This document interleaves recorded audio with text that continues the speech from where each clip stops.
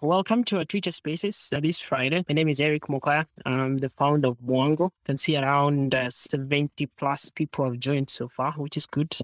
I can see a couple of requests also to the mic, but we'll reserve that to the second part of the spaces today. So the first part of the spaces, which is going to be around 30 to 40 minutes, I would spend asking direct questions to Edwin, and then some of the questions have come in beforehand. We prepare well for this. And then in the second half, we're going to allow a couple of questions from the public. We hope to allow a couple of people to ask questions. So we prefer non-anonymous accounts. So if you have a name and a handle on that, then we will be allowing you to ask a couple of questions. The second part, this is going to be quite a civil discussion. So we want to set the pace from the very beginning. It's going to be an honest and really engaging discussion. So we prefer to face the fact in the process. And so I really hope that we're going to have like a really fruitful and wonderful discussion around Cytonn.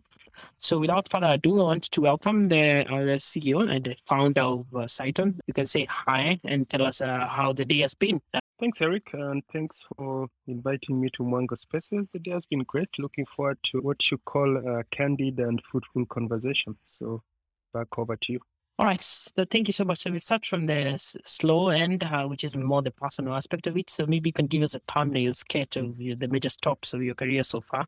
I understand you are at Lehman, so I've read a little bit about it. So maybe you can give us a bit of a hint on how that has shaped your career to where you are to date now. Okay. So career-wise, I have to say I always wanted to be a lawyer. I can still remember where I was standing when, I think it was 91, 92, when Kenya became a multi-party state. And lawyers like Paul Mwita made an impression on me, and I was like, that's what I want to do. However, life happened. After high school, I went to Strathmore, took accounting. Then my friends started going to the US. I went to the US. When I got to the US, I realized that based on my 1 year at Strathmore, I would be able to save myself a year of school if I took accounting. So I decided, let me try this accounting thing. Spent 3 years in accounting, joined KPMG in New Jersey, did audit for 2 years. When I was doing audit, I had a side hustle doing taxes. I did taxes for Kenyans in New Jersey. I thought I was doing well as an accountant working for KPMG until I did taxes for a guy called John Gashora, the current MD of NIC. And he was an investment banker then. And I realized this guy was making almost 10 times what I was making. I was not in love with accounting at that point. I asked him, what is this that you do? He said investment banking. I told him that's exactly what I want to do because I was more focused on the financial part of it. And he told me, okay, if you want to do investment banking, you have to go to one of these schools. That's where we recruit from. And I applied to those schools and ended up getting into Wharton. From Wharton, then I got into Lehman Brothers, did investment banking. My boss went to Bank of America Merrill Lynch. I followed him there. The global financial crisis hit. I was laid off, then decided to come back and see what I can do in Kenya. I'd always wanted to come back home, then came back, met this group called Baraka Africa Fund. Joined them. There was a gentleman there called Benson Wairegi as one of the investors. We got to develop a rapport, and he invited me to get to Britam Asset Managers as chief investment officer. I told him, okay, where I am right now, either I'm running a shop. If not, then I'll just go back to New York. And he told me, okay, if you wanted the CEO job, there's a guy called Dominic Kiarie who's leaving Britam Asset Managers to be CEO of, I think, UAP. So if you're patient, you'll get that job. So that's how I ended up being CEO of Britam Asset Managers. After 3 years, we couldn't see eye to eye. We parted ways and formed Cytonn, and here I am. So that's, in brief, my career history. So maybe foundational to you starting Cytonn is, I think they call it the famous workout from Britain. So maybe you can give us a little bit of context on that for those who are not familiar on that, because I think it's also been part of the question that you've been asked in the past. So maybe you can give us a little bit of context on how that went and how your relationship with the Britam is currently. So first, let me say Britam is a great brand. I'm a great supporter. I spent a lot of time there. It created for me a platform in this country. However, the issue is very simple. We had a difference of opinion in terms of compensation. If you are in private equity, asset management, investment banking, share of profits is very important. We had a deal where if we did real estate development, Econ would get, I think, 25% of the profits. The management team would get 37.5% of the profit. And then the group would keep 37.5 of the profits. When now it came a time to actually honor that deal, I think there was shakiness around the commitment to that deal.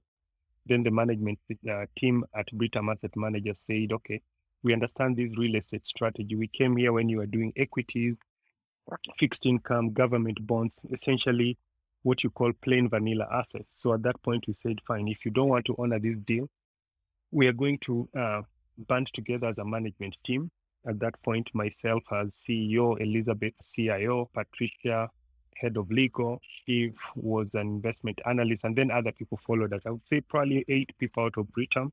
We banded together and formed Cytonn just because we wanted to enjoy the fruits of our sweat. And that's how Cytonn came to be. All right, you could tell us a little bit about the experience of the financial crisis and how that has shaped you. From reading business history, a lot of people's business trajectory is shaped especially by crisis. So that financial crisis, what did it teach you? That's a good question, Eric. I think the first lesson is from a personal level. Leaving accounting and joining investment banking, the pay really accelerates almost 10 times. And if you're already an accountant at KPM, you're already well paid. Now imagine your pay accelerating by 10 times. It's pretty hefty. So at that point, of course, we bumped up our lifestyle. And I say we, it's myself and my wife. We got a really great house in Princeton, New Jersey, got a mortgage, and things were working. I got laid off, and all of a sudden I couldn't pay my mortgage. And all of a sudden it was a personal financial crisis. From that particular personal financial crisis, I learned to be very, very simple. I don't think I've ever taken a mortgage or a loan for personal use since then, having gone through that experience. Of course, we found a way to save our house and rent it out. But I think the biggest lesson out of the financial crisis is that you can move from financial stability to financial crisis in one day. I remember when I joined Britam, my then boss Wairegi once told me, okay, why do you stay in an apartment in Kilimani, take a loan and get a house where people, CEOs like yourself, are supposed to be staying? I assume it's Runda, Karen, those kinds of places. And from my lesson at Bank of America after the financial crisis, I said, no, I will not do that. So I think the biggest lesson out of the financial crisis that I can share with anyone is to keep your life extremely simple. Be able to maintain a lifestyle that you can maintain without your job. Now, I know that is oversimplifying it, especially in this part of the world where a good majority are living from hand to mouth. But the key message is try not to upgrade your life as your income upgrades. Try very much so that your lifestyle really lags your income, so that if the income disappears, you don't have to make a radical change. So that's on the personal side. On the business side, it's really things can change. And that's why even what we are going through as Cytonn, yes, it's heart-wrenching. It really affects people's personal lives. But it's just to know that businesses have ups and downs, and it's what you do about them that really matters. It's how you react to the challenges that matters. It's not the challenges. You cannot control the challenges, but you can control how you react to the challenges. So those are the two lessons that I would say I took out of the financial crisis. So perhaps now as a journey into Cytonn, maybe you can tell us what does your job entail as a CEO and what inspires or motivates you to work hard to make Cytonn a success? I think there are a couple of things. I mean, day-to-day job for any CEO is, I would hate to put it this way, but you're a glorified administrator. I mean, the biggest job for any CEO or anybody running a business is administration. And if you take a step back, Eric, and maybe I'll answer it by asking you a question, or anybody, what is the highest degree in the world? Or the sorts? It's actually the MBA. If you take any degree in the world, the highest paying degree in the world, if you just look at who makes what, is an MBA. And an MBA is just a master's in business administration. And business administration is just really keeping things going every single day, hiring, separation, contract, disciplinary committee, those kinds of mundane things, contract, keeping the doors open, talking to your financiers, resolving disputes among employees. So that is really the day-to-day things, the thing I'm doing here, talking to Mwango Capital. So it's not brain science, so to speak. You are not doing models. You are doing mainly keeping the train moving. That's the day-to-day of pretty much any CEO, whether it's a hospital, whether it's a law firm, whether it is an investment company. I'm sure yourself as Mwango Capital, the things you do day to day, it is really just keeping the thing going. So that is the typical day of a CEO anywhere in any particular company. I think that was the first part of your question. What was the second part? We'll just branch into maybe understanding Cytonn a bit better. I think that's a good segue now into the next part, which is more as a CEO, and since you deeply understand the business and the company, you can tell us a little bit about maybe the formation of Cytonn itself at the beginnings, and then in the process also tell us what does Cytonn actually do as a business. Okay. The formation of Cytonn, we saw an opportunity. If you look at the cost of credit, if you go borrow today, and it's something that's observable, meaning you can verify it for yourself. I think the website is cost of credit at co.ke, and you can pick any bank and put the tenure of the credit. But the average cost of credit in Kenya is around 18.5%. That is what people are paying, all in cost of borrowing. If you go see what people are getting as a return on their deposit, it's probably around 3 to 4%. So we look at it and say, this is a huge spread, 18 versus 14. There's got to be a way to make money. Now, the asset class that we thought is consistent is real estate. So we asked ourselves, what if we just went and borrowed directly from these individuals? If they have money today, they'll take it to a bank. They'll get almost 4% at best on average. The bank will take that money and lend it to a developer at an all-in cost of 18%. What if we went to the individual and say, instead of you lending your money to the bank at 4%, the bank turns around and lends it to me at 18%, I'll just give you the 16 to 18% that I would pay to the bank. And we found that there was quite a bit of receptivity to that. So looking at the hunger for yield in the market, and knowing that if we took this money, we could probably make 20 to 21% in real estate, that was what I would call the theoretical foundation of Cytonn. Go and offer an individual the same cost of capital that you would pay to a bank. And that's how we raised money. And once we raised that money, the only asset that we felt could give us a consistent return was real estate. And even real estate, not all kinds of real estate. If you look at where we invest in probably 4 to 5 areas. The first area is gated communities in Karen. Why? Karen has the highest concentration of high-end schools anywhere in Kenya. So in both good or bad markets, there are those who can afford to send their kids to Banda School, Brook House, West Nairobi School. So that's why we like Karen. And in Karen, we have around 3 developments. There's Amara Ridge, there's Applewood, and there's C2. The second theme we liked was what I would call compelling demographics. If you look at the top 10 fastest growing towns in Kenya with a population 50,000 and above, 6 out of 10, according to the latest census data that we could access, 6 out of 10 are in Kiambu County. So that's the second theme we like, compelling demographics. In Kiambu County, we have Taraji, Alma, The Ridge, and Riverrun. So that's the second theme that we like. The third theme is serviced apartments. It has the highest yield of any real estate theme. And not only does it have the highest yield, the best market for serviced apartment is Westland. So that's what informs our serviced apartment investment called Cytonn in Westlands. The fourth theme is mixed-use developments. While single-use, whether commercial, residential, serviced apartment, gated communities could be good, mixed-use developments do better in both good and bad markets. That's why a place like Yaya Center, which has a commercial, it has retail, it has offices, it has service apartments, will always do well. So that's what informed the purchase of the 4 acres in Kilimani. The intention was to put a larger version of Yaya Center.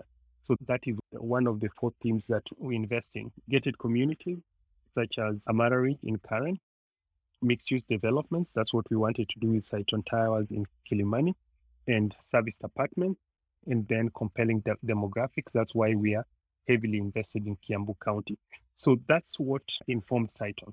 Borrow from individuals, pay them the same rate you would pay at a bank, take that money and put it in one of those 4 themes. Now, of course, when markets are strong, it works. When markets are difficult, it doesn't work, because then it is short term and you have to be able to roll it forward.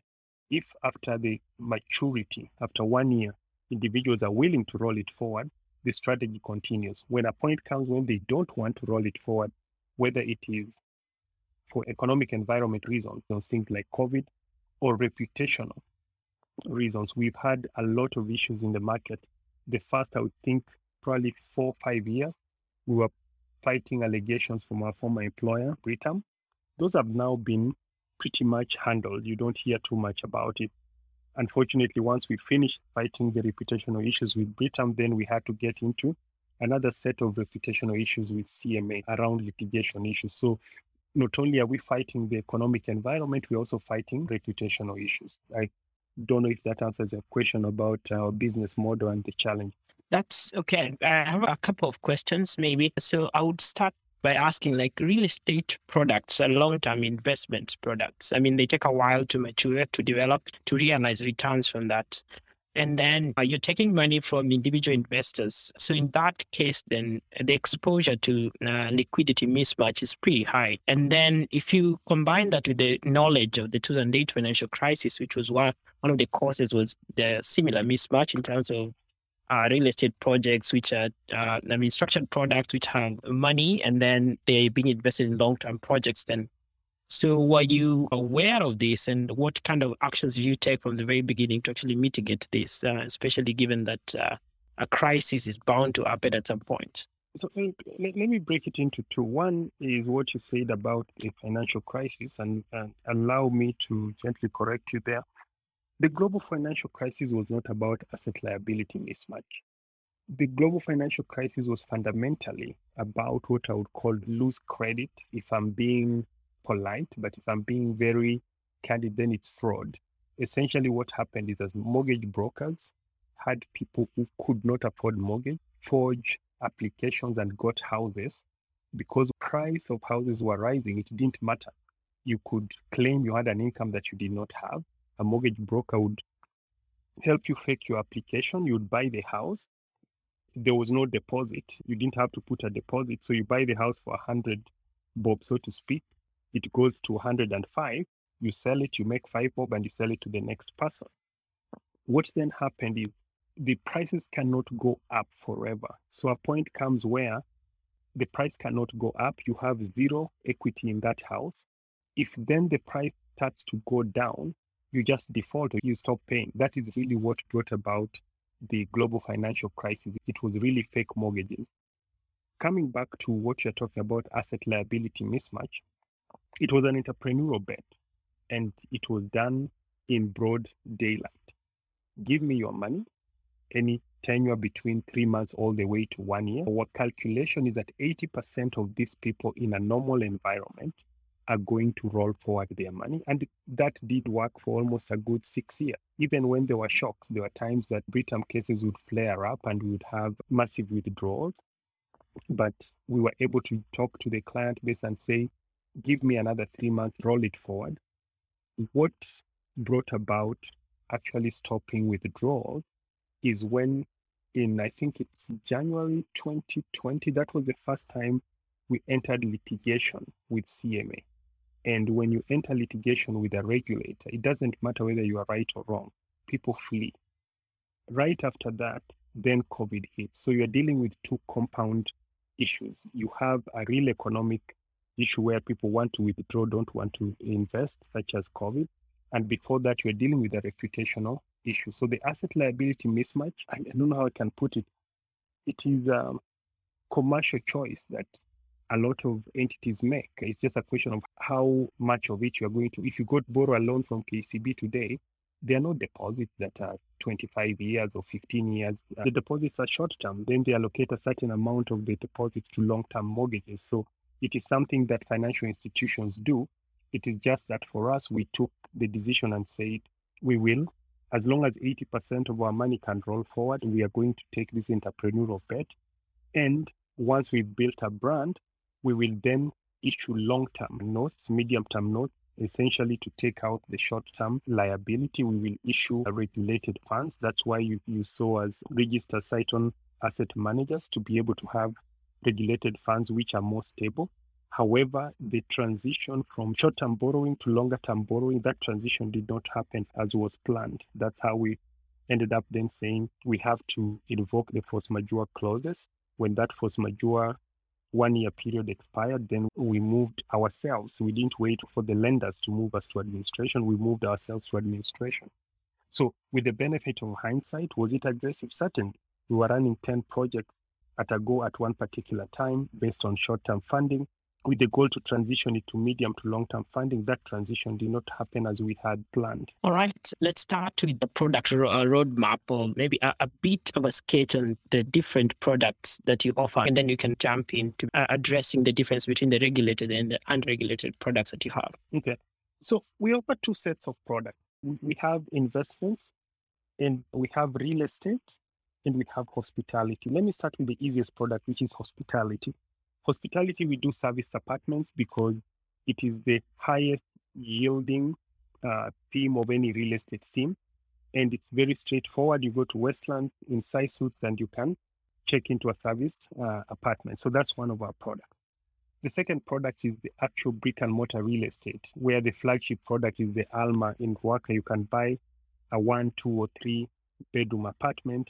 And we don't sell shelter, a place where you can just go and sleep. We sell comprehensive lifestyle. So when you go to the Alma, yes, you will get your apartment, but from your apartment, you should be able to do shopping within the commercial center that is part of the development. There's a gym, there's an aerobic studio, there heated swimming pool, restaurant, common area spaces, rooftop gardens. So we try and make sure that whatever we offer in that comprehensive lifestyle development stands out. That is why if you go to Ruaka today, you can get a 1 bedroom rented in the area for maybe even 12,000, 15,000 shillings a month. But if you come to a 1 bedroom, it's 30,000. So how come we're able to rent out at 2 to 3 times the neighborhood? It's because of the kind of development that we are putting out there. So that's the second type of product, which is comprehensive lifestyle real estate sales. Remember, the first one I said is hospitality. The second one is real estate. The third one, which I think is what you're alluding to, is investments, where we take money from people and promise them a return. That business is divided into two: the regulated. Now, why regulated?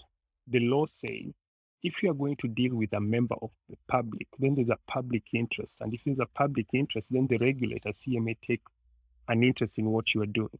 Our flagship product in the regulated space is Cytonn Money Market Fund. Very automated. You can just join to invest or withdraw. If you're in Kenya, just dialing *809#. I'll just repeat that, *809#. So that's on the regulated space. On the unregulated space, essentially what the law says is that if you are going to invest 100,000 shillings and above, and at least that's the way we understand it in terms of the private offers regulation, then it's none of the regulator's business. You are no longer the public. The law essentially deems you to be wealthy enough or knowledgeable enough. You can hire a lawyer or an accountant. If you're going to invest 100,000 shillings and above, then it can qualify under the private offers market. That means I'm sitting with you one-on-one and selling you an idea. And that's where our real estate funds, remember I talked about one of our businesses selling the brick and mortar, but we don't finance it primarily by going to banks. We've only borrowed from 2 banks. SBM has financed part of the Alma, and KCB has financed part of the Cytonn development. But the vast majority of our financing of the entire almost 14 to 15 billion, only 1 billion has been financed by banks. The other 13 to 14 billion has been financed by individual investors. Those are the three businesses we are in: hospitality, real estate, and investment management. Investment management is divided into the regulated and the unregulated. Maybe you can drill down a bit on the investment side. That's where there's been a bit of an issue. So perhaps you can tell us a bit about the different types of funds under this that you have, and then maybe the assets under management in each of these funds. I would say the two main funds is one called Cytonn High Yield Solutions, not to be confused with the regulated Cytonn High Yield Funds. The CHYS is the unregulated, CHYF is the regulated. So on the unregulated side, we have CHYS and we have Cytonn Project Notes. The difference between the two is that CHYS is 1 year fund at max. You roll forward every 1 year. Cytonn Project Notes was like a medium-term note, 3 to 5 years. But from a strategy perspective, you could consider them really just the same fund, CHYS, CPN, private funds that are funding real estate development. Okay, so the question is, though, why were these two products named in such a close manner? Like the difference is just a single word. Doesn't that confuse the investors, especially if you're going to individual investors? I would say it is rather confusing. However, the most important part, at least as far as I'm concerned, that you said is why. We had this product called CHYS, which is a private offered product. Our understanding of the law, and based on legal opinions that we have, and we remember we've also subjected this thing to legal interpretation, it's before a judge as we speak, is as long as the investor has put in at least 100,000, you meet the criteria for being a private offer. And I will even go further and say, not even our understanding of the law, we also have a written confirmation from the current CEO of CMA that yes, if it's at least 100,000, then it is a private offer. However, at some point, CMA came and said, the number of investors in this fund of yours is now too many. We reached a pragmatic solution and said, okay, we retain our view that this is a private offer and therefore none of your business. However, because you are the regulator and we are being pragmatic, we will subject it to regulation. Now, if you look at all regulated funds, unit trust funds, it is Cytonn Money Market Fund, Britam Money Market Fund, Cytonn Equity Fund. The point being, the last word is an F. So we reached something called a transition roadmap to move CHYS from a private entity to a regulated entity. So we were going to move CHYS to become CHYF. That is why you ended up with those two names. So CHYF was being incubated as the regulated fund, according to what the regulator wanted. And CHYS was then to wind down over time. And CHYS would then cease to offer any new issuance in the market, and CHYF would be the running entity. When that was conceived, it was in good faith between ourselves and the regulator. I don't think anybody sat down and asked what happens if then this transition falls apart, as it eventually did. When it eventually did, remember CHYF is a fund approved by CMA and is up and running. CHYS is a private fund, and even when the regulator tried to shut it down, we went to court and got orders against those directives. How you ended up with two names. It was not what you hear people say in the market, like some sort of preconceived notion to confuse investors.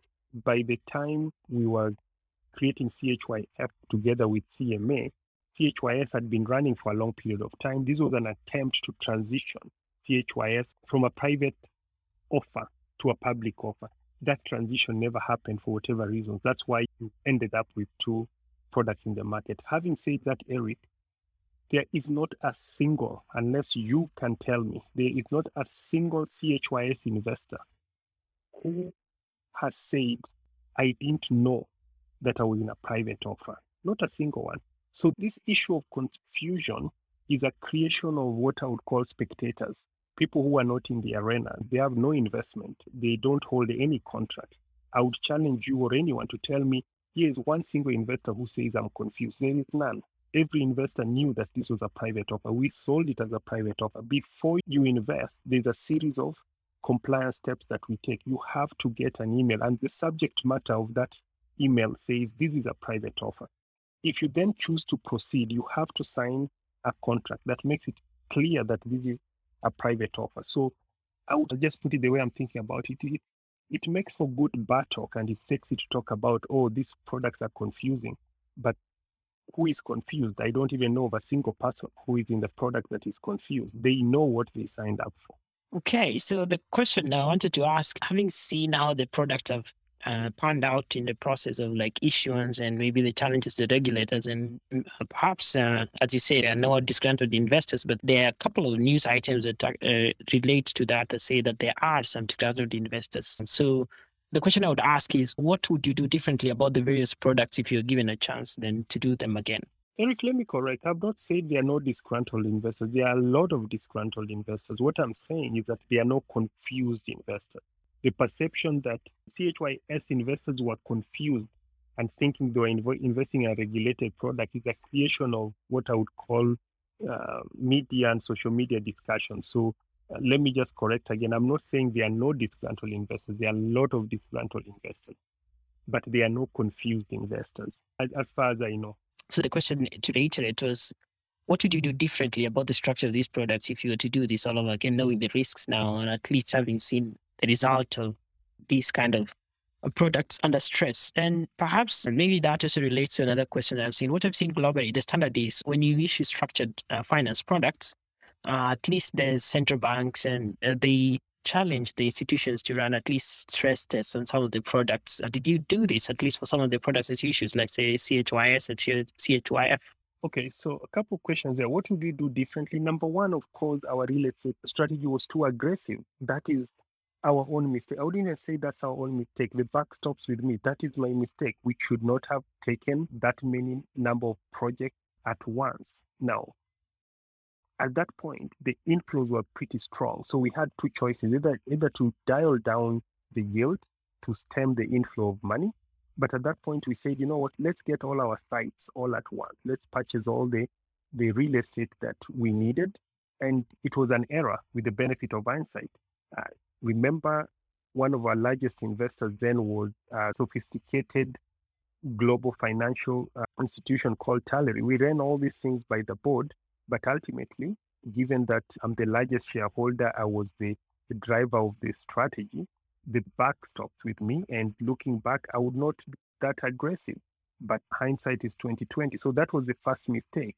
We had a very aggressive real estate strategy. Nobody I know runs around 8 projects at once in this market. So we were very ambitious. Then the second thing was the rollover rate. We used 80% as our rollover rate. At any point in maturity, 80% of these guys will roll over. When something like COVID hit, the rollover rate dropped to almost 10%. So you already immediately have an illiquidity of almost 70% of the portfolio. Experienced before when we had negative news. There was a time it was in the front pages of Standard, Cytonn directors getting arrested by DCI because of Britam issues. The rollover rate dropped from 80 to around 50%. Then it bounces back. You can manage through that. But when it drops to almost 10%, you can't manage through that. So looking back, we should have envisioned a rollover rate that is way below 80%. But looking back, there's no way we would have thought that it could drop to 10% as it did right after March 20th during the COVID crisis. So definitely we should have worked with a much stricter sensitivity scenario. I think those are the two main things: a less aggressive real estate strategy and a longer term funding and assuming lower rollover rates. If we solve for those two things, we would not be where we are, but we are where we are and we are managing through that risk. Perfect. Almost at the 40-minute mark of the spaces. So it's time also to let the listeners know how to ask your questions. You can DM the questions, and below a pinned tweet, you can just write your question and you'll be able to read. There are a couple which have come in, so we'll read them out. The third thing you can do is to send a request to speak we really insist on not having troll accounts. So we prefer if you have a name and a face to your account. Those are the three ways. So as a final question, as I wait for questions to come in from the public, I would ask, what's the state of CHYS and CPN currently, which were placed under administration? And what does that mean practically for someone who invested in both schemes? So, Eric, the funds are under administration, and I personally filed in court for the funds to go under administration, and I'll explain why. Once we experienced illiquidity in March of 2020, we invoked the force majeure clause and essentially said you cannot withdraw for 3 months. And really, we were just trying to understand what is going on. After 3 months, come June 2020, we concluded that this illiquidity will not bounce back anytime soon. So then we went for the full force majeure and barred withdrawals for a whole year up to June 2021. What then happened right after that is that a couple of investors then decided to file for liquidation petitions. Quite frankly, a way to kind of squeeze you to pay them. Essentially, you are either paying me or I'll liquidate you. The second thing that happened is that, and this is my interpretation, I think CMA management panicked based on the public outcry and also took the view that, look, this CHYS is illegal, is an illegal activity. So within that 1 year, people filing liquidation petitions, CMA filing criminal complaints, going on to, I've never even seen a regulator go to social media and to mainstream media to complain about a licensee, but that's what happened. We then concluded that these two funds cannot bounce back. And those who then went for liquidation petitions and judgments on debt, there were those who are now getting very close to getting judgment on debt. Essentially, they can attach any asset and auction for themselves. Now, these assets belong to 4,000 investors. So we made a judgment that we would rather file for administration to protect these assets for the benefit of 4,000 investors rather than risk a few investors, 30, 40 investors who are in court, getting judgment on debt, getting decrees on those judgments in high court and auctioning the asset for themselves. So that's why we preemptively went to court and said, we have an illiquidity issue, we have an insolvency issue. Please put these funds under administration. And once they go under administration, then all the collection efforts that were ongoing with those 30, 40 investors who wanted to put themselves ahead of others, then stopped because you get a moratorium on debt. So that is where we are. Once the administrator comes on board, then we work with the administrator. They are an independent body, and they try to find out what is the best way to monetize this asset for the benefit of the 4,000 investors. So that is where we are today on the private offers. Remember, on the regulated side, our flagship product, Cytonn Money Market Fund, continues to operate normally. And I would even say not even normally. It is the fund that has the fastest withdrawal of any money market in this market, either through the portal, through the Cytonn app, or through *809#. You can invest or withdraw instantly, anytime, 24/7. So that's where we are today. The regulated funds continue to operate normally. Remember, the real estate vehicles continue to operate normally. Those are not under administration. What is under administration are the funding liability vehicles, which is CHYS and CPN. How much is at stake in these two funds for the investors then? From your assessment, at least from the last valuation, what's the asset size that is in these funds and what's the ability that is at stake here? I would say probably 14 billion, but around 4 billion has already been resolved through investors who've chosen to take an asset. Remember, the investment agreement is guided by a mother document, which is called a partnership deed. That partnership deed foresaw situations where an investor might say, okay, I invested with you, you've put the money in real estate. I don't want to wait for you to finish. Can you just give me my share? So I would say probably 3 to 4 billion of these investors have come around and said, for me, I don't want to wait for your administration or monetization or restructuring strategies. Let me just work through how to get a piece of land through a plot or how to get an apartment or a unit for my money. Now, of course, when something like this happens, and it's human nature, we tend to focus on the negative. But the positive is, unlike other entities like Nakumat, where lenders, especially the commercial paper lenders, walked away with zero. Here is a brand that is telling you your money is in these assets. The worst that will happen is that we have to work a way for you to get your hands on these assets. So the assets remain very safe, they are observable, but they are illiquid. All right, a couple of questions are coming in. The first question is from Ivan from the DMs. He's asking if the liabilities are in administration, but the assets are not. How's that working out? Explain exactly what that means to the individual investor who invested in that project. I mean, in terms of the assets and the liabilities, you said someone, a part of it is in administration, the assets are out there, but then like, how does that work practically for the investor who invested in the project? Let's talk about CHYS, for example.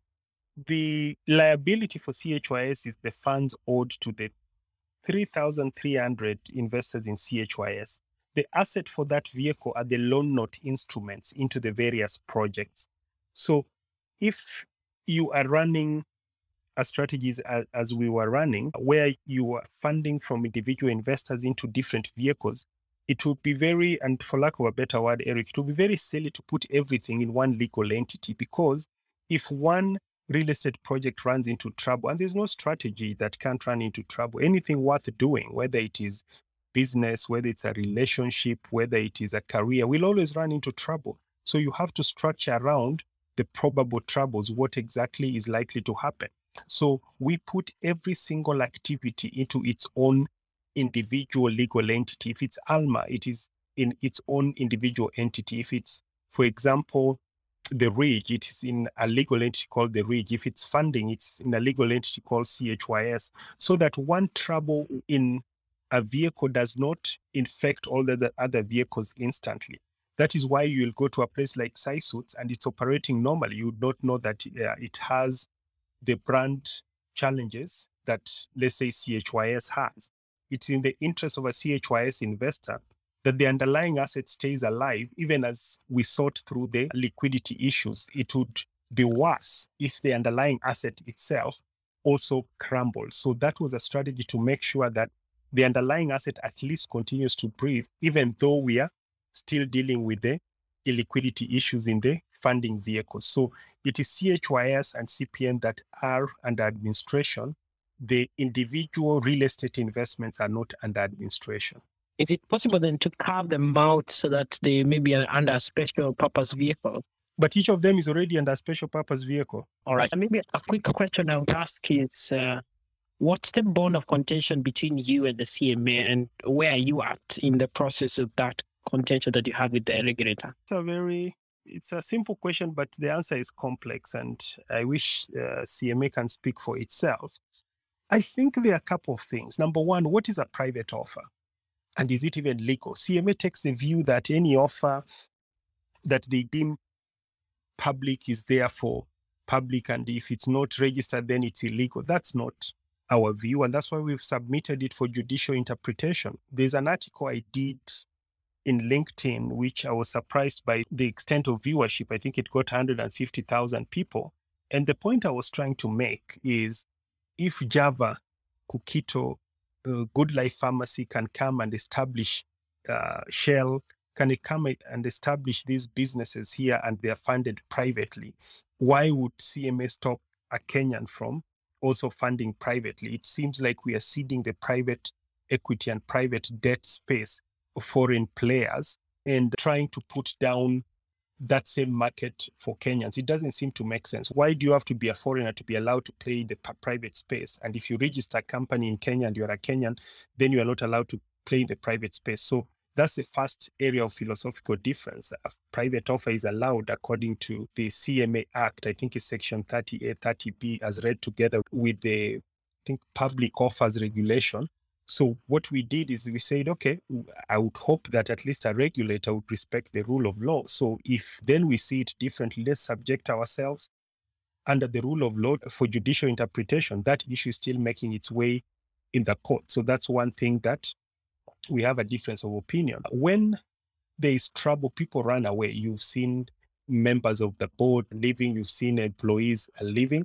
So at some point, CMS wrote to us a directive and said, this Cytonn name is so tainted, so we want you to change all regulated products and give them a new name. Now, why would anybody do that? It doesn't make sense. We believe in the brand. So we also went to court to challenge their powers to tell us to rename our regulated entities, because no one is confused. It's just that when things get thick, people try to run away from trouble situations, whether it's in business or whether it's individual situations. So that's another issue that we are in court over. There's also the issue of CPN and illegality. When things got thick, they said it was. We say that no, it is not an illegality. It is exactly what we agreed between ourselves as the as the investment manager and CMA as the regulator. This is the structure that we had agreed. So I think it's really philosophical differences about capital market issues. That's our issue with CMA as a brand. Now, as Edwin, I also have certain issues. I mean, how can you have a market where businesses rely on banks for 99% of their funding? You go to more developed markets, businesses rely on banks for only 40%, and 60% comes from capital markets. So why is it that our capital markets can only fund 1% of businesses? There's something that's wrong. And I'm raising that issue as any regular Kenyan. There are people who are passionate about politics. There are people who are passionate about football and passionate about capital markets. And I think there's a problem with our regulatory framework. When you raise that issue, some people in CMA might not like it. So the differences are both business and personal.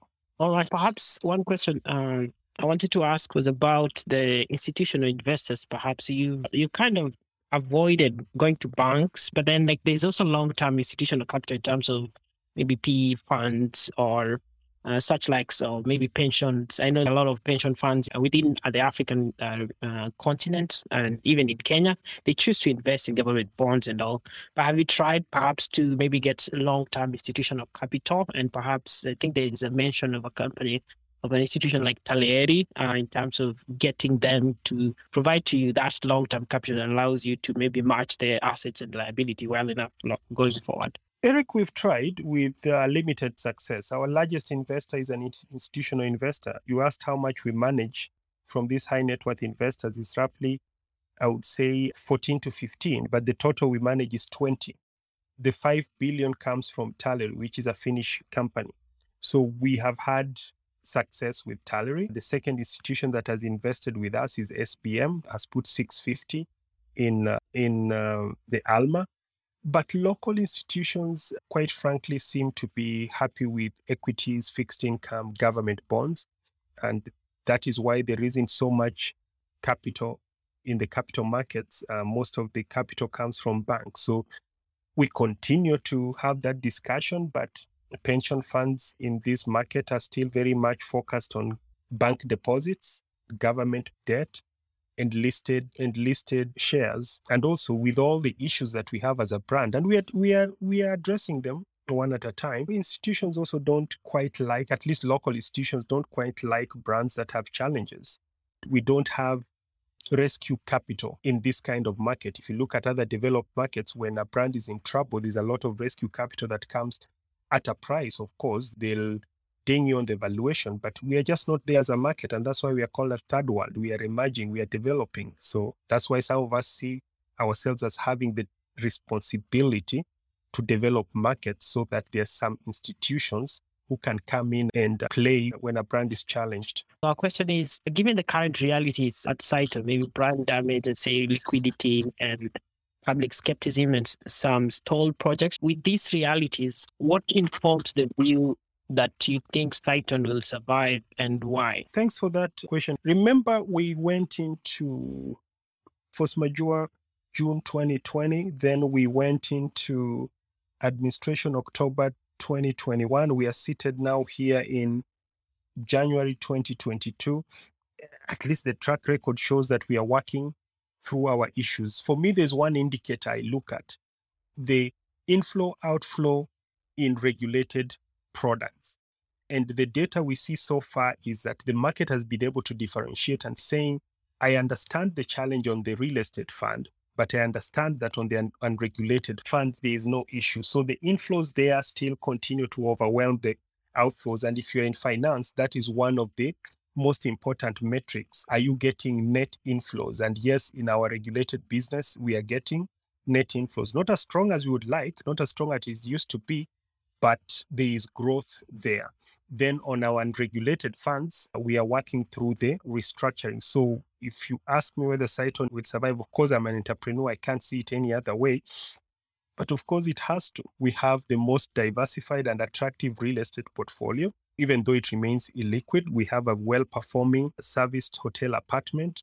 We have the best technology in terms of money market fund, invest, withdraw anytime 24/7. And you can move from there to M-Pesa pay bill. You can move from there to till number. You can move from your money market fund to sending money to someone instantly.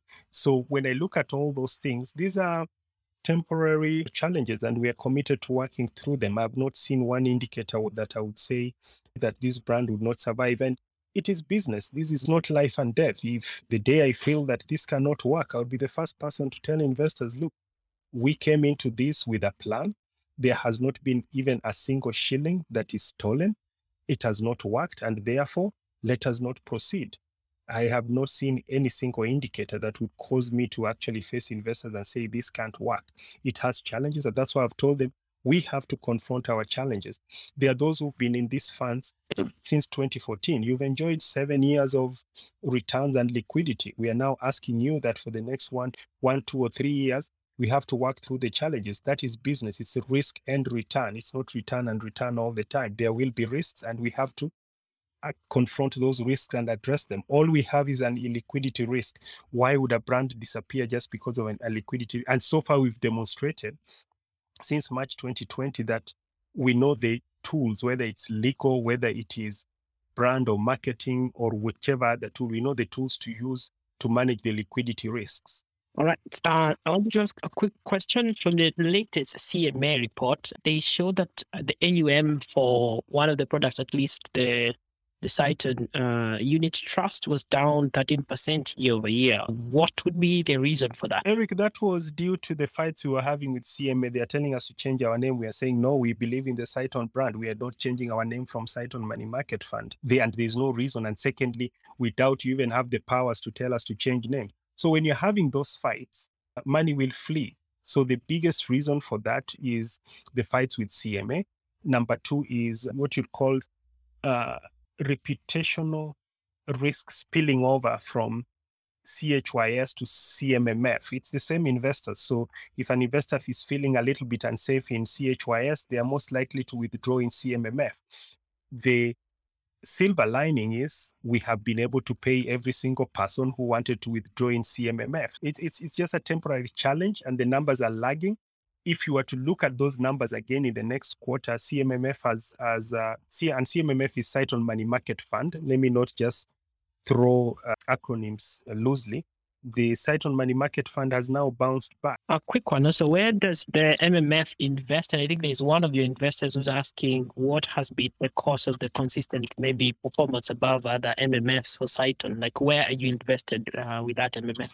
We invest in government bonds, we invest in bank deposits, and even bank deposits, we think we are much better in risk analysis than most of the market. I'll give you an example. We had 500 million shillings in Chase Bank. When we saw indicators of danger, we withdrew that money and were able to get out of it faster than the market. And then we allocate 25% of our money into the regulated high yield fund.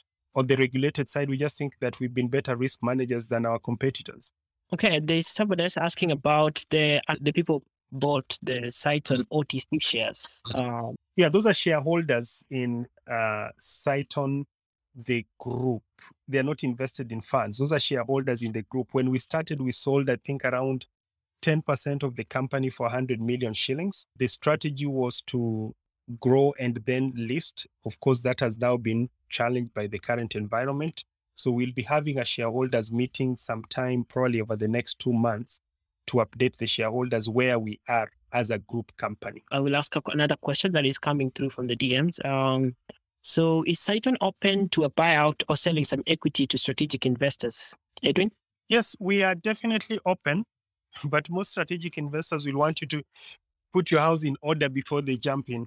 Why wouldn't we be? Our issue is liquidity. We need liquidity as fast as we can get. Okay. So at this point, I was asking if you have questions directed at Adrian. You can request for the mic and come and ask the questions. He's here with us for the next half an hour. And also, you can send us your questions on the DM or below the pinned tweet. We're also monitoring that, so you can send all your questions in. So there's a question here from Mwambeta who's asking, while you had a bad experience in the US to an extent that you freaked out about getting a mortgage, do you feel for the short-changed, quote-unquote, investors in their unregulated products? Of course, Mwambeta, I do. I mean, we get very heart-wrenching stories, and that's the human side. But we don't have the capacity to bear that. And I'm just being frank. We don't have the capacity to bear that illiquidity risk, because it's only when illiquidity or risk arrives that you understand what somebody was doing. There are people who actually took a loan to actually invest in CHYS. When the product was performing, of course, they would take their interest and pay off the loan. So the loan is at, let's say, 11, 12%, they are getting 16%. So they were getting a 4% carry, essentially money into their pocket.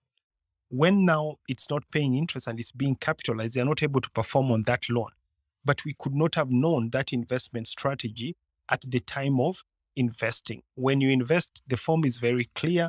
It's asking you, do you have experience in investment of at least 3 years? Do you have experience with real estate? Are you an investment professional? But in most cases, just like when I go to a bank and I want a loan, what I want is the loan. The papers they give me, I'll just sign there and move on. When there's an issue is when now I get to know what is in the fine print. So, Mwambeta, the human part for sure is there. But the reality is that the fund does not have the cash, and it is investment, and sometimes there will be risk. And now we are with the risk.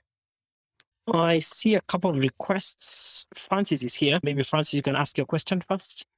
Thank you, Eric. Am I audible enough? Yes, you are. Oh, thank you. My name is Francis Wanjiku. I'm a public policy lawyer. My interest in this space is simple.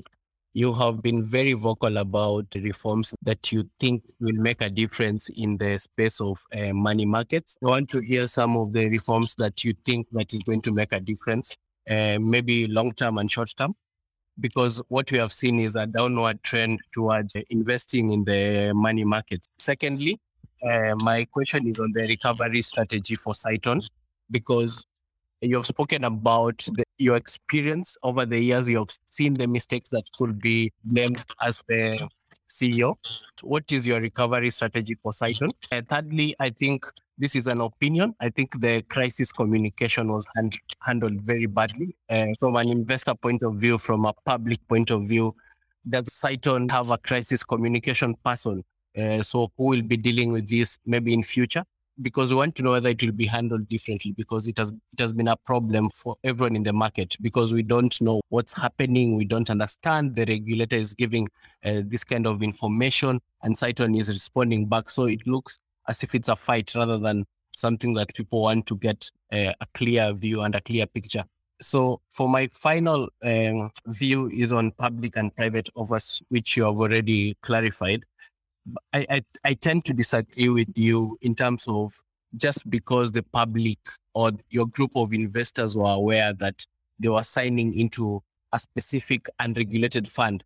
That means that they are aware. It removes the blame from Cytonn. I think one key difference between the two, the public and the private offers, is that the private offers is to a very sophisticated group of investors.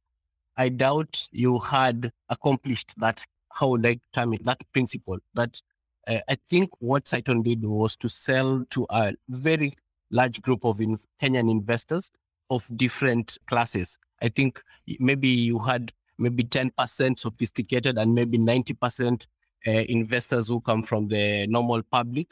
And I think that's where everything went wrong, because if you miss that kind of sophistication, people who have had a good experience in the money market, whenever things like this go wrong, I think everyone just goes down with it. So those are my few contributions to this space. Thank you. Thanks, Francis. Thanks, Francis. And you've asked a bunch of questions, and human being, I have shortcomings, and my biggest shortcomings is memory. So I'll try. Let me first start with debunking what I call is a myth, Francis. this issue of public and private, if you were to get the data, private has actually done better than public in terms of risks. And when you say public, we really do mean regulated. Chase Bank bond was regulated. They walked away with zero, nothing. And this was approved by CMA, at least here, bickering with people on how to get the assets back to them. Imperial Bank bond was regulated. They walked away with zero. Amana Money Market Fund was regulated. I think at best they will get 50%. My worst investor will not get 50%. At worst, they'll get 70%. Uchumi, Mumias, KQ, all these were regulated entity. Nakumat was packaged by a regulated entity. That was a commercial paper packaged by, there's a entity that packages commercial paper. I can't remember the intermediary's name. So first, there's a myth that regulated is safer. We sat down and looked at the actual losses in regulated markets. I think we got somewhere to the tune of 200 billion in terms of losses. So let us put the data in front of us before we give the perception that regulated is safer. I don't think that is safe based on the data that I've seen. My email is ceo@cytonn.com. If you send me an email, I'll send you the data to show you that the regulated space just has challenges, if not worse than the unregulated space. Second, you asked for reforms. There are so many. Number one is disclosure. If you go to the developed market, a money market fund has to report every 3 months, every quarter. This is where the money is invested. We have had this discussion with CMA severally. Why don't you demand that we all disclose where money is invested? Because we don't want you to be choosing who to punish and who not to punish at any particular point, depending on who you like and who you don't like. If you are telling me that I am overweight in one asset class or my allocation is inappropriate, then let us see everyone's allocation so that I don't feel that you are just picking on me. So we need to improve on disclosure so that there's transparency, and some of us then don't feel like we are being picked on just because we are not aligned either, politically or in any other way. Let us have full disclosure of these portfolios. The second issue is on custodians. It's unbelievable that in the year 2022, a money market fund is allowed to only have one bank. If you are in help, you'll be told, pick whichever bank through which you want to transact. So like for us, we've picked KCB. If you are an equity bank and you want to invest 1,000 shillings, just the cost of transferring your 1,000 from equity to KCB could cost you 100. That's already 10% of the money you are investing. So you cannot incur 10% in transaction cost to go chase a 10% per annum return. Why don't we allow unit trust funds or money market funds to open as many bank accounts as is important for their clients? That's the only place where I hear that you have to only open one bank account. Why don't we have people opening as many custody accounts as possible? Private offers, we might disagree whether CHYS or CPN was focused on private offers, but CMA has no business trying to regulate private equity and private debt at all. The only issue is that nobody has taken it to courts and said, this is none of your business. We took it to court, and it's making its way through the courts, where we are saying it is a private offer, it is a private equity, it's a private transaction. It's really none of your business. It's a bilateral transaction. And in any case, foreigners are doing it. That's how Good Life is funded. That's how Kukito is funded. That's how Java is funded. That's how Shell or Vivo Africa is funded. So what is wrong with a Kenyan also participating in private equity? And if then you take the sum total of what we call these restrictive actions, poor disclosure, you can only open one bank account if you are a unit trust fund, we don't like private equity, it then translates to 99% of business funding coming from banks. That's why it is very hard to get access to credit. And when you do get it, it's expensive. We think that it's actually hurting the economy. You are giving dominance to one part of the financial services sector by having very restrictive policies on the capital market side. So those are the reform issues that we see, or that I see. And we've gone further and said we are going to form an association. It's called CMRK, Capital Markets Roundtable Kenya, where we are getting like-minded individuals, people who think that they have either been excluded or they don't have a voice in capital markets. We are coming together and lobbying. You can't feel helpless. You bring people together, you articulate your agenda, you rich decision makers and you put your reasoning on the table. So those are the issues that we are pushing for from a reforms perspective. Crisis communication, yes, we have our head of PR and communication, a lady called Teresia, I believe. She's logged on to these Mwango spaces. We will take the feedback and do a better job, unless TK, you want to respond to that. Now, on the what I would call probably the most piercing comment, Francis, you've made is on public and private, where you are saying it was indeed public. I can see where you are coming from. But remember, we spend a lot of time on these things. The issue of public or private offers has not been litigated in this country, but now it's being litigated.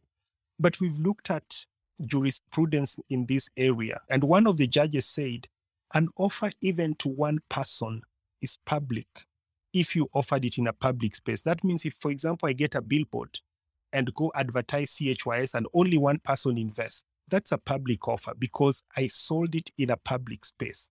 On the other side, an offer even to 1 million people is private as long as you approach them privately. You will never see, and you have never seen CHYS CPN sold anywhere in social media, on any billboard or any radio or any public platform.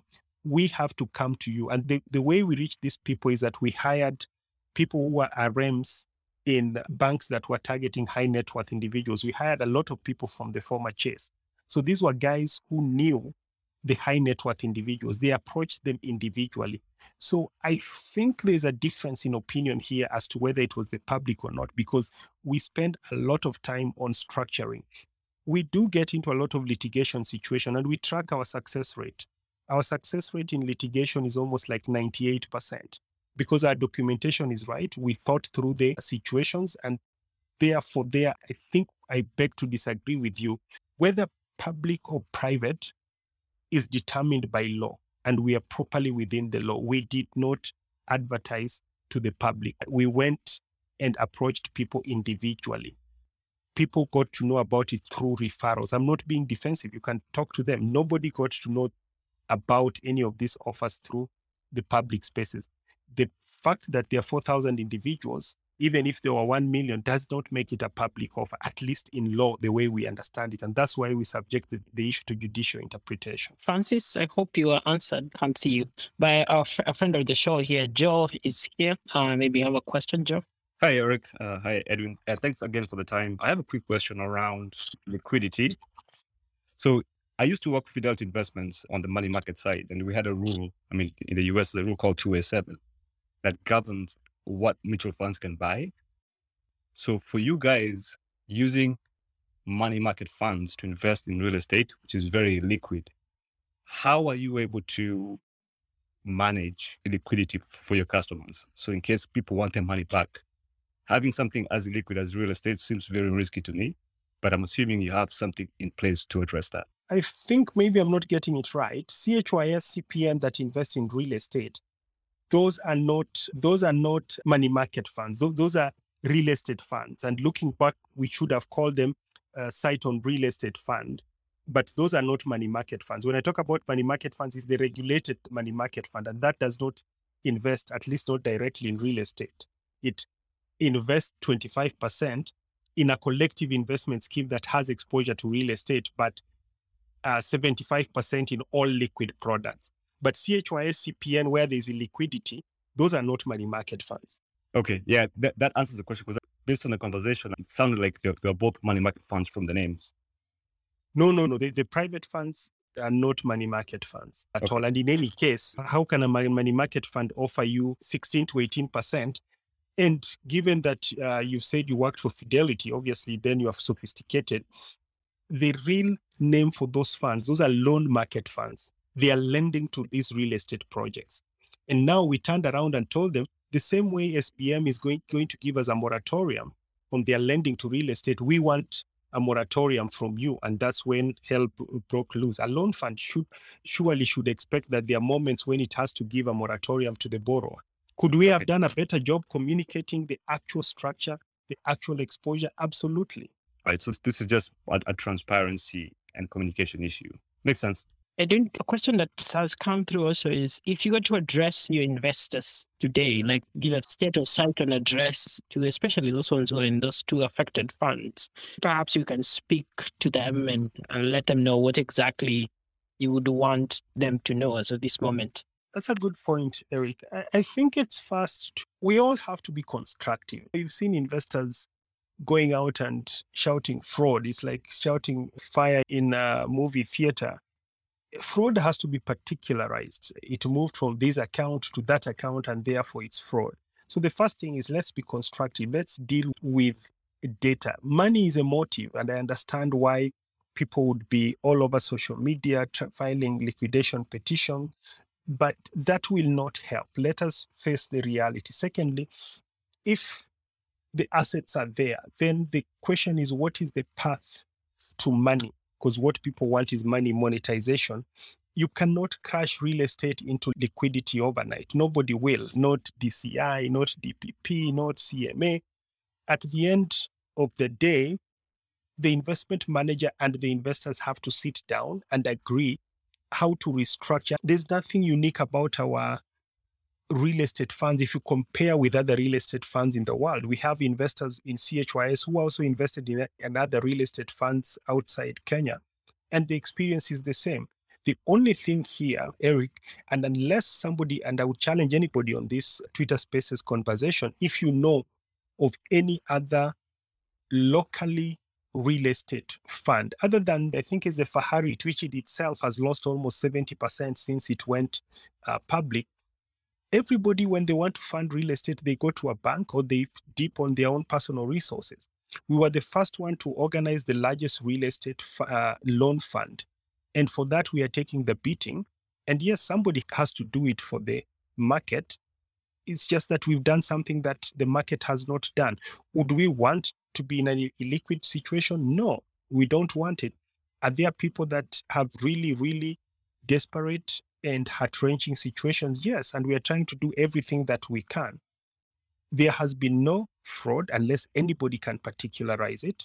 I have not met a single CHYS investor who says, I thought I was in a regulated product. They pretty much knew what they were invested in. It was a private investment in real estate.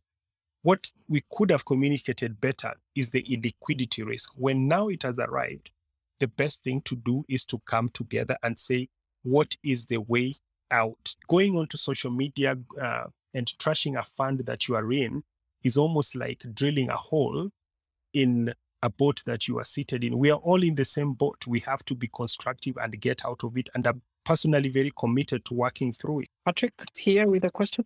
Hi, Eric. Hi, Edwin. I have two questions.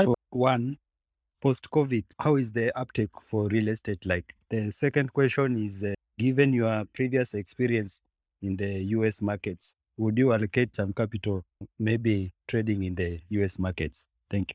So, Patrick, real estate remains challenged broadly. But if you have differentiated real estate, there is still a market.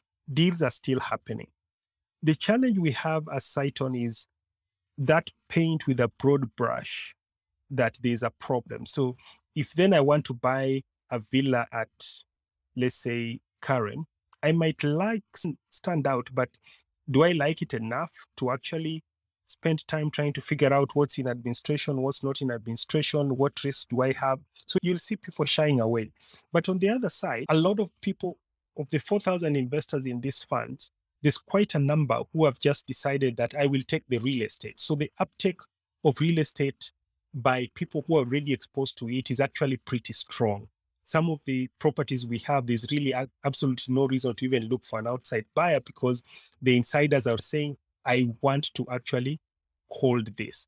So real estate generally is soft, but if you have outstanding property and in very strong markets, whether it's strong demographics, places like Karen or comprehensive lifestyle, there's still uptake in real estate. Will real estate come back? Absolutely. The demographics are still very compelling in terms of population growth, urbanization. It's just a question of who will make it past this current challenging situation. And I think almost every single brand, I don't want to mention them, but if you look at some of the real estate brands that were there before COVID, quite a number have disappeared. Those who are still around are challenged. Some of us are challenged very loudly in public. Some of them are challenged very quietly. But real estate is challenging in this current environment. All right, a couple of questions are coming. So one is asking, what's your skin in the game in Cytonn? What do you stand to lose if the institution itself does not recover in the way that you wanted? And then secondly, what are you using as funds to fund the completion of the projects, and maybe your day-to-day capital, where are you sourcing it from? And if the liquidity challenges persist, what would be your action points? What would you do in that case?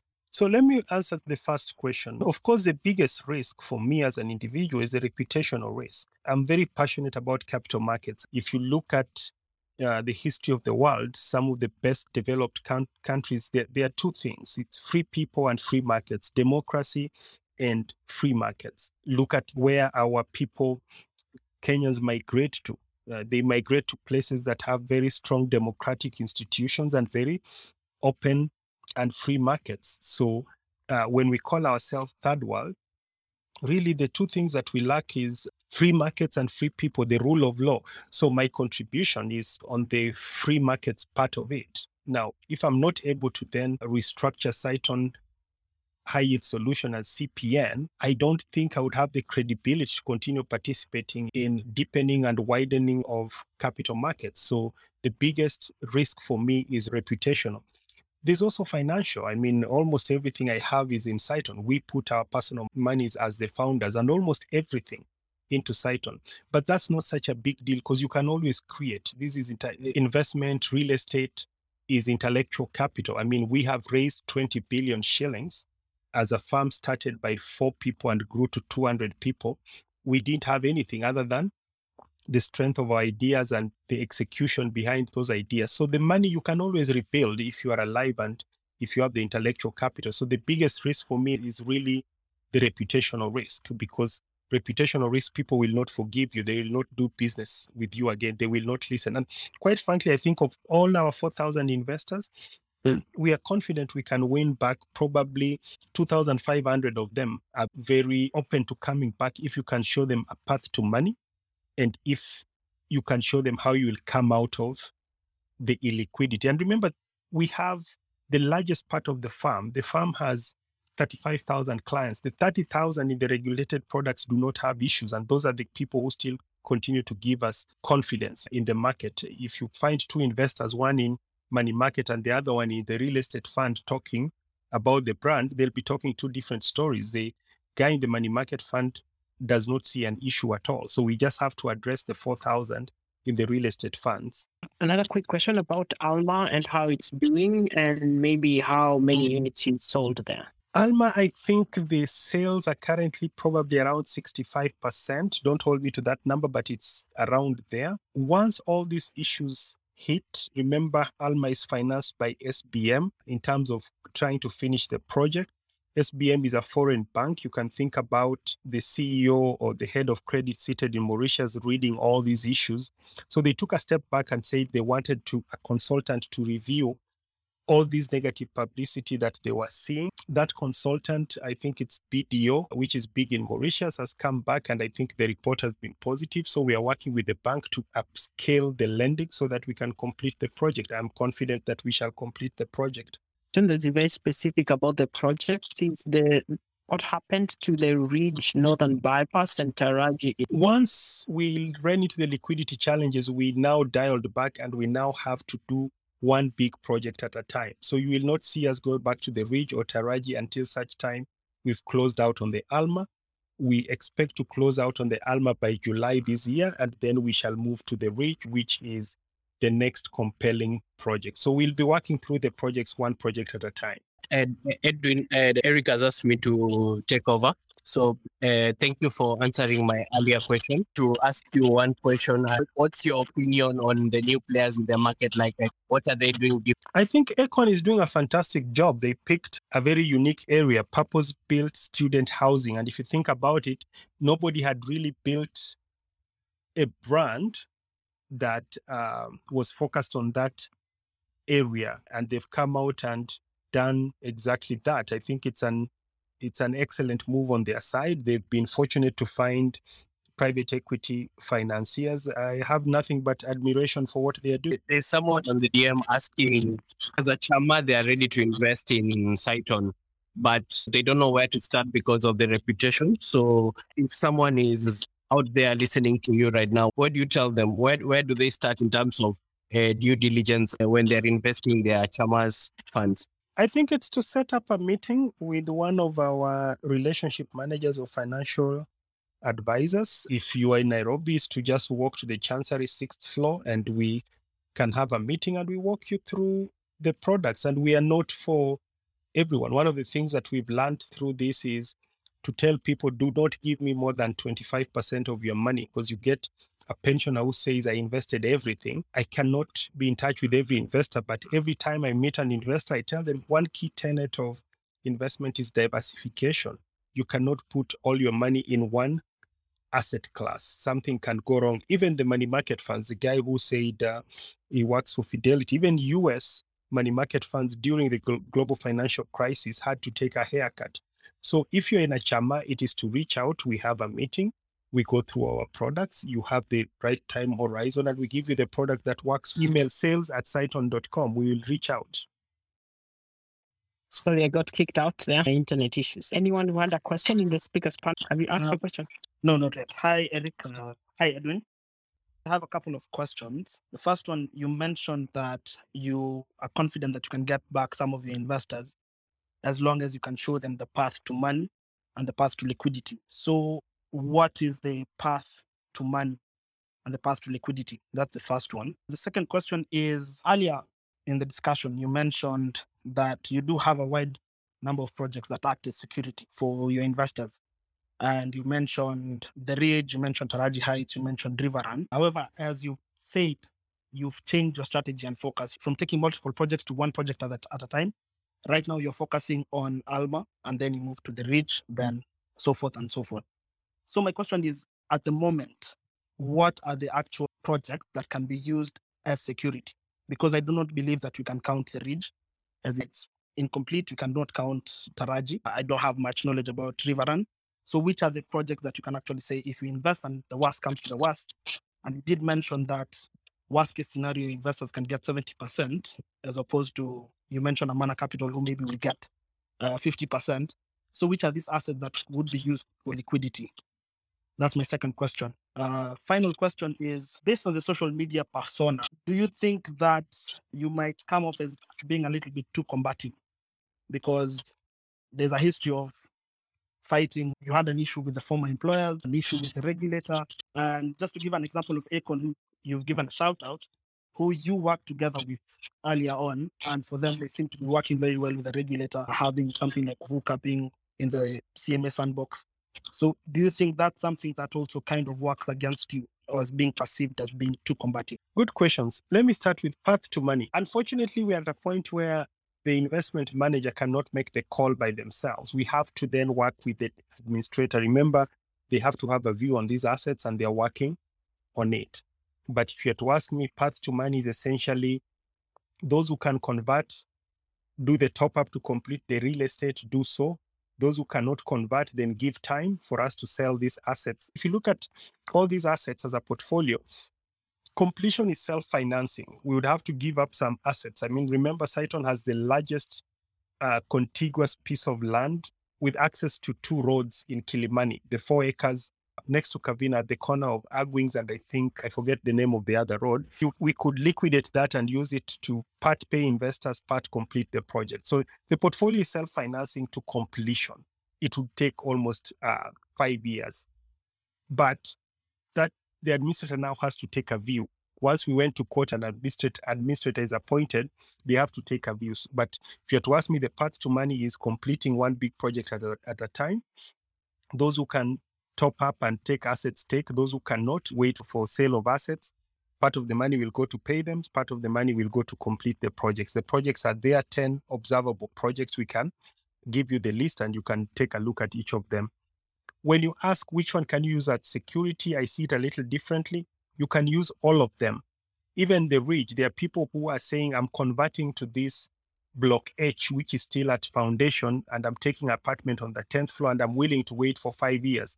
It is different risk appetites for different investors. All the projects have value in them, and all of them serve as security. However, if you want your apartment over the next 1 year, then you go to the Alma, or you go to Cytonn. If you want a piece of land, you can go to Riverrun, or you can go to Applewood. If you want a long-term horizon, then you go to Taraji. There's nothing wrong with somebody saying, I am converting to Taraji, and whatever cash I have to top up, I want you to give me 5 years, because that's how long it will take to get to that project. So remember, each investor has different risk appetite. The one that is hard for me to respond to is this one of personality. I think there are 3 ways to do business in this country. Either you are connected. That means if there's an issue, you can make a call and resolve your issue. Or, I hate to say it, you're an entrepreneur, or you're corrupt. You have ways to pay your way. Or you have to use the court. I don't see any other issue. Now, unfortunately, when I look at each business has to reflect the character of the founders. We are not connected people. We can't make calls and have our issues resolved. We are not tenderpreneurs. We do business by the book. And when you do business by the book, then I think in this country, you'll have no option but to engage in some combat every once in a while. You'll have to file some suits to be able to get orders. And we don't file suits frivolously. We actually debate these things with our lawyers. We ask ourselves, are we on the right side of history? Are we on the right side of the law? Are we on the right side of the statutes? And if we are, we first start by engaging the other. And when you talk about this being combative, it seems like mainly CMA. We have been in countless meetings with CMA. We have begged, but a point comes where you say, to hell with these discussions. We understand the law and we are going to invoke the law. So I'm not sure good answer. We are not vexatious litigators who just say, let's go to court just because court is open. We are not people who go to court as the first resort. We go to court to defend ourselves once we've gotten a directive that in our view makes no sense. So it comes across as combative, but in most cases we are left with no choice. When somebody tells you you must change the name of your business, and I don't know if we've ever talked about the origin of Cytonn. When we started this business, we said we are about innovation and creation. We don't want to go with any name that already exists anywhere in the world. So we sat around a table for almost 2 days, putting letters together. And once we found a name, we would Google it. If it exists, we strike it out. Cytonn, we reached that name. And when we Googled it, it didn't exist. We wanted to innovate. Then somebody sends you a letter and says, change your name overnight. We cannot accept such a thing because we don't see what is wrong with the name. We see the challenges and we are committed to correcting them. So it is only in such cases that we go to court and get injunctive orders. And that comes across as combative. I don't know. Everybody has a challenge. I have to work on my own challenges. How do we work to be seen as more collaborative as combative? Having said that, there's a place where to stay in the room, you have to be combative. Otherwise, you're going to be escorted out of the room. All right, we are close to winding up. And Kelvin and Hassan, you have to keep your questions very short. And then they'll be the last kind of questions that we take. Kelvin first. Kelvin? Hello, all of you. Thank you very much. And I appreciate the participation that I take a part. I just wanted to ask the program mover and this project that you're talking about. And for example, a person like me, I hail from northern Kenya. And how can we reach this program and market development that you are talking about? And for example, earlier you have said that those who in Nairobi, they can reach you in a certain place that you have mentioned. And somebody like me, I'm in Garissa County, Garissa Town. So how can I meet the team, and more about this program and this project? Thank you very much. All right. In addition to that, maybe you can also answer a question here that has come through about your view on maybe a former employer of yours also called Cytonn. I think you've been at Cytonn before, so maybe what are your thoughts on that? You've given a shout out to Cytonn also. Okay. So responding to the question from my brother from Garissa, I didn't get his name. But so, Hassan, unfortunately, we've not been able to reach not just Garissa, but in terms of risk management, we know Nairobi.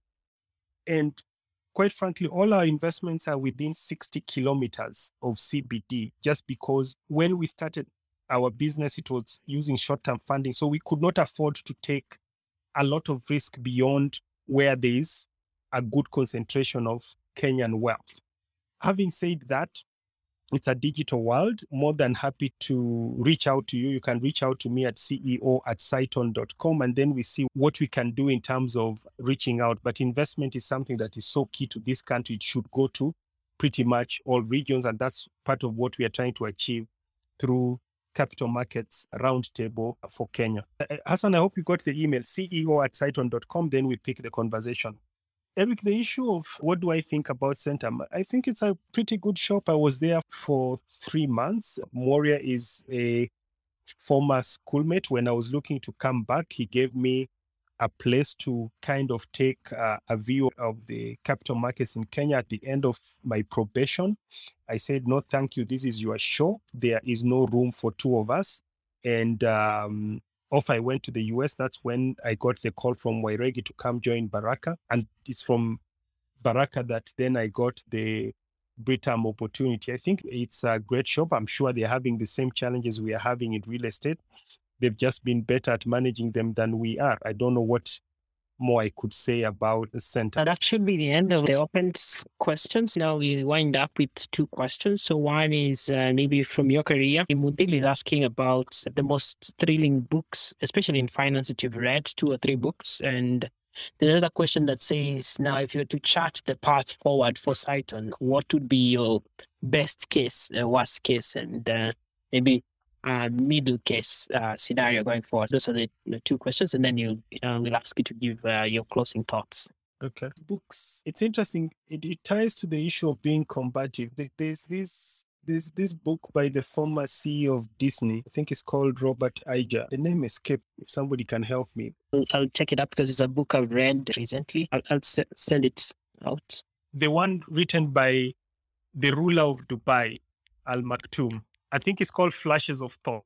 I recommend it to everyone in terms of the way he talks about his ideas. The one for Disney is called The Ride of a Lifetime. I've just remembered the name, The Ride of a Lifetime. But my most favorite book, I think, is a book called What It Takes.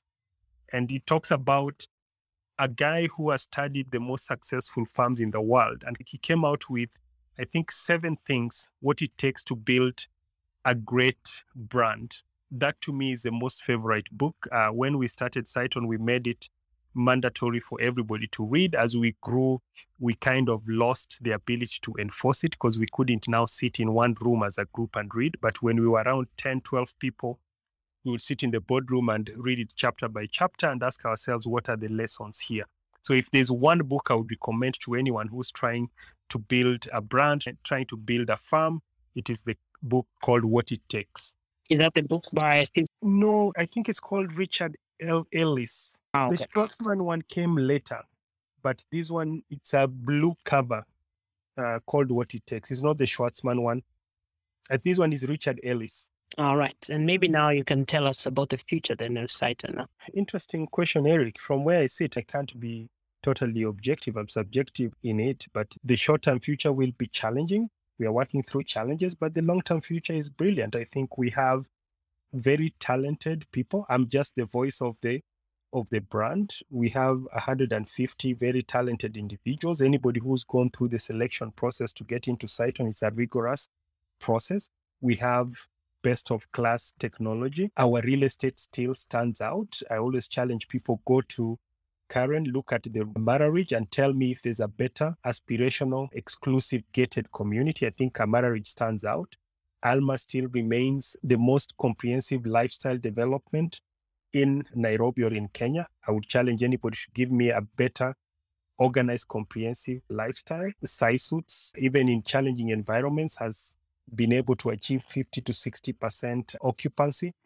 Yes, those are the good stories. The bad stories that we have 4,000 disgruntled investors who want to see liquidity in a time when there is no liquidity. We are working through it one at a time. It will take us probably another 2 to 3 years to earn their trust back. But once we earn their trust back, we will have proven to them that it was a short-term challenge. We've worked through it and we'll be back to a path of growth. That's what I see as the future of Cytonn. And at any moment when that vision is not realistic, I'll be the first one to square out with investors and say this is not possible. But at this particular point, I have not seen any indicator. If anything, the mere fact that our money market funds, our regulated funds are still performing. I've had so many people tell me that you won't be able to sustain these funds, but the team has worked together and those funds are growing. So as long as your net inflows on the regulated funds are positive, I think there's not just a chance, but there's a big room to turn the funds around. And Cytonn has almost like a very interesting dynamics. Those who really hate the brand really hate it, but those who love the brand really love it. And they are in multiple products and they believe in the brand. So I just think the short term is challenged, but the future is bright. Thank you.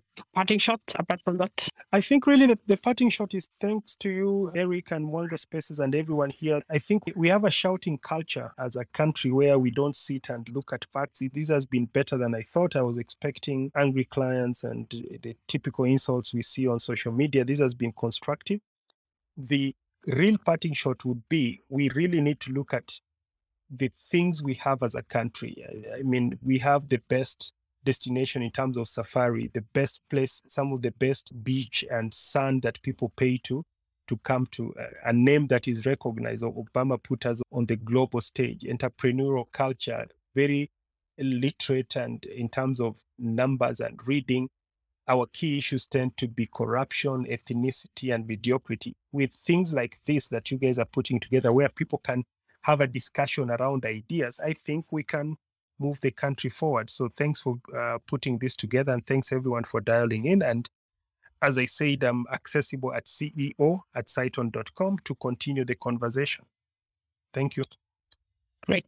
Thank you for joining us today. Very appreciative that you took your time. And this has been in the works for around 6 months. So it's great that to finally have you here. I would say thank you for everyone who came, those who came to ask questions, comments below the pinned tweet. We have some of the questions we're not able to ask them out here, but those who have not been able to, mostly because of our limited time, but we forwarded them all to the PR and communications person at Cytonn, so they'll be able to reach out to the rest of the speakers here. You can just say goodbye and then we'll finish the spaces.